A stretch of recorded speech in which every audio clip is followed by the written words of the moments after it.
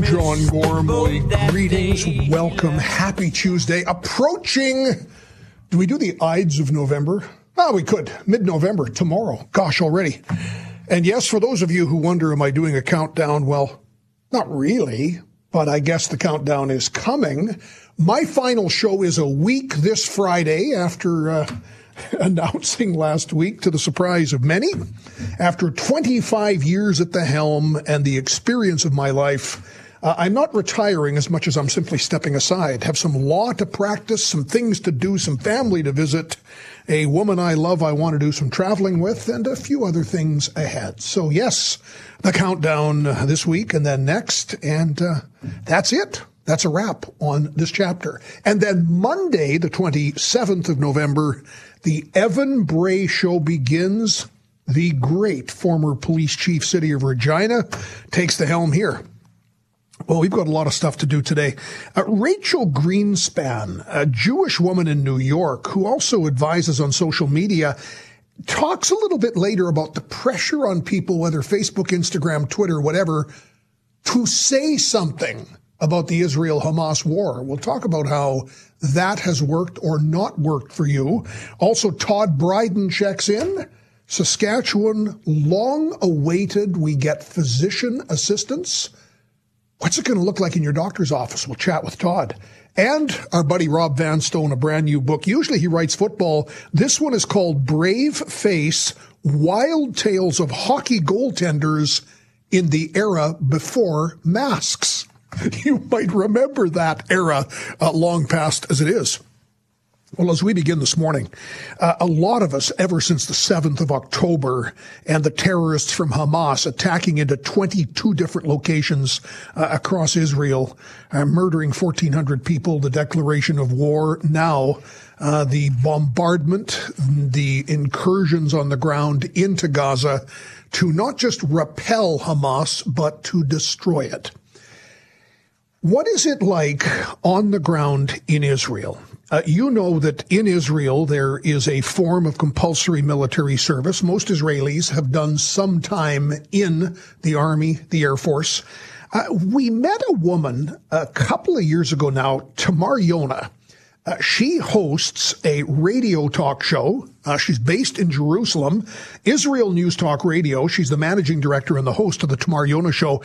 She has two sons presently fighting in Gaza. She herself has been involved in the Israeli Air Force over the years.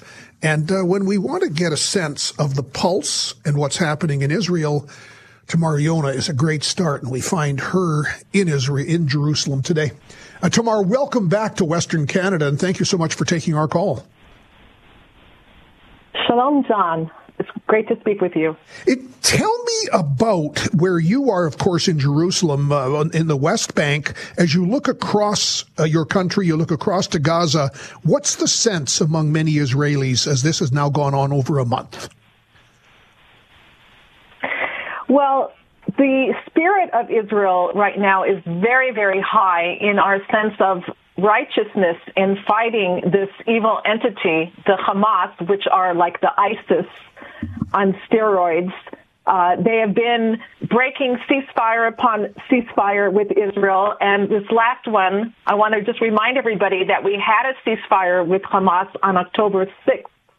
It was on October 7th that they decided to come in and make this horrible attack against civilians, against men, women, children, babies, raping, pillaging, burning people alive, the most horrid things you can think of, and, of course, kidnapping our civilians, from elderly people in their 80s who are on medicines to little babies that are newborn, taking them in to Gaza, holding them as human shields next to their own people that they're holding as human shields.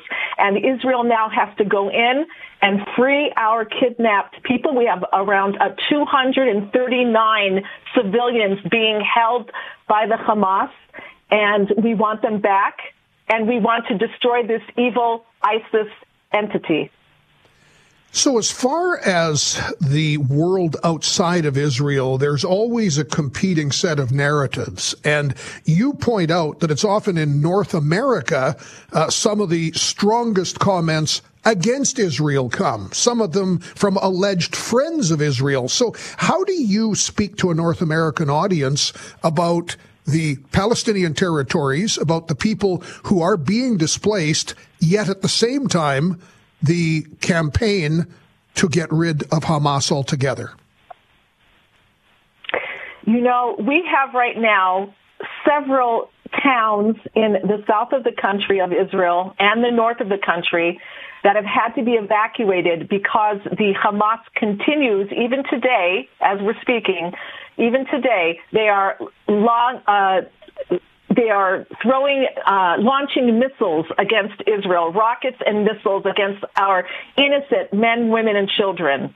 And they cannot stay in their homes anymore, so they've had to flee. They're homeless people. We have over 130,000 people who cannot stay in their homes anymore because their communities are being targeted by the Hamas. They are civilians. They are not army people. And I want to say also that you're saying that people may not understand who are living in the West, in the United States and Canada, etc.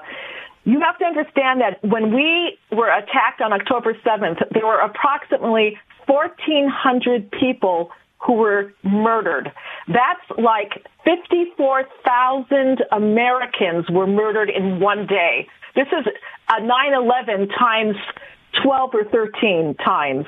This would be like 6,500 or so Canadians killed in one day, tortured, raped, burned alive, and then have Canadian citizens kidnapped.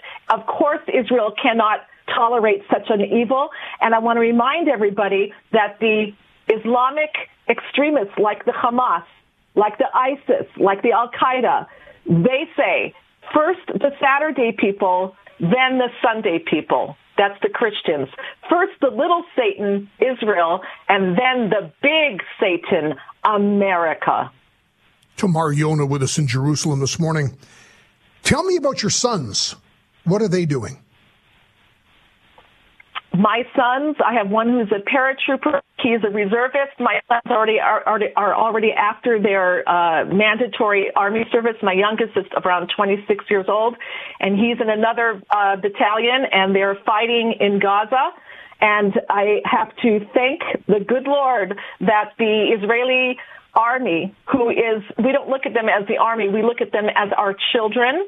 They are going in there and they are doing their job, and they have taken out a lot of the terrorists, but they are in a lot of danger because the terrorists do war crimes and they store their missiles and their rockets and their ammunition and their headquarters in hospitals, in schools, even in or near United Nations bases. So they're hoping that Israel will be too cowardly to attack there because of the bad press. And we are getting bad press, but we have no other choice. This is the Hamas who has done this, so they are endangering their own citizens. And a lot of people are seeing pictures of Arabs in Gaza who have been hurt or killed in some of the attacks that Israel has had to do, but they should know that Israel drops down flyers from the sky and even calls families there and tells them that they need to go out of their homes. They need to flee because this is now a military zone because the Hamas is based there. And therefore, it's going to be attacked, and they're urging the civilians to leave and go south so they are not hurt. But what happens is that the Hamas often shoots its own people and makes them too afraid to leave. And this is what we're seeing. Some of these civilians stay behind, and some of them are killed. But I want people to also realize that some of the pictures and videos that they're seeing are not even taking place in Gaza. They're older videos of what the Arabs did to Arabs in Syria, in the Syrian civil war.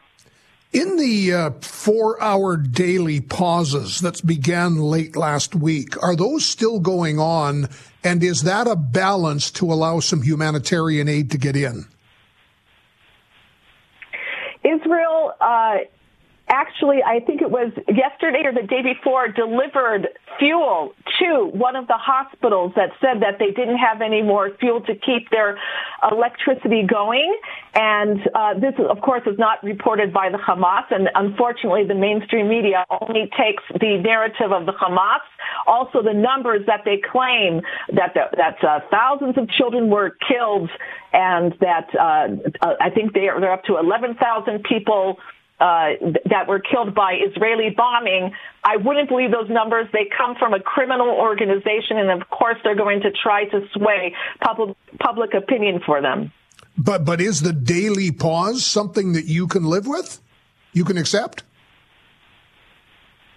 Most Israelis, not all, but most Israelis believe that we need to go in and finish the job as quickly as possible. It'll be safer that way, not only for Israelis, but also for any civilians in Gaza that don't want to have any part of the war. And I agree. I think that we need to go in very heavily because they're talking all the time about humanitarian aid and humanitarian needs, but nobody talks about the Israeli hostages, 239 men, women, children, and babies that are not even visited by the Red Cross. We don't even know if some are alive, some are dead, what conditions they're being held in, if they're being fed, etc. We know nothing about our kidnapped. The Red Cross, for some reason, when it comes, I'm sad to say this, when it comes to Israel and the Jewish people, they're just not there for us.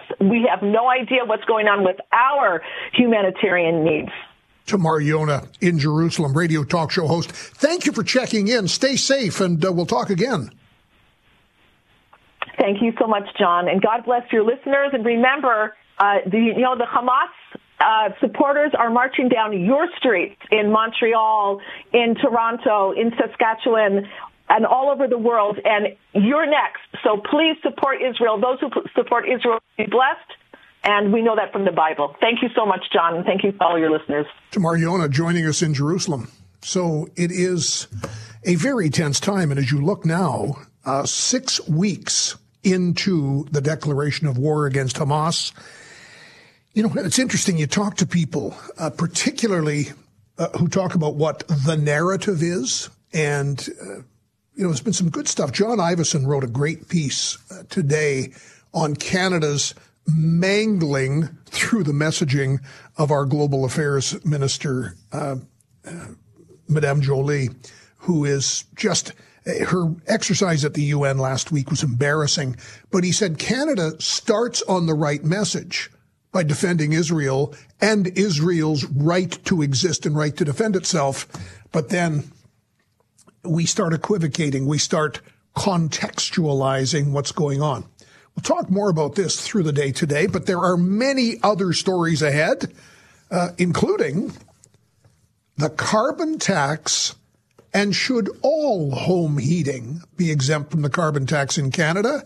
A new survey out from Abacus Data with some pretty interesting responses, even in the Liberal heartland, in Ontario, in other pockets of the country. We'll talk more about that. And, of course, anything on your mind today. Hospital overcrowding, latest St. Paul's Hospital in Saskatoon, very troubling reports, and a government response scheduled for today. So we'll be keeping an eye on that. This is 650 CKOM and 980 CJME.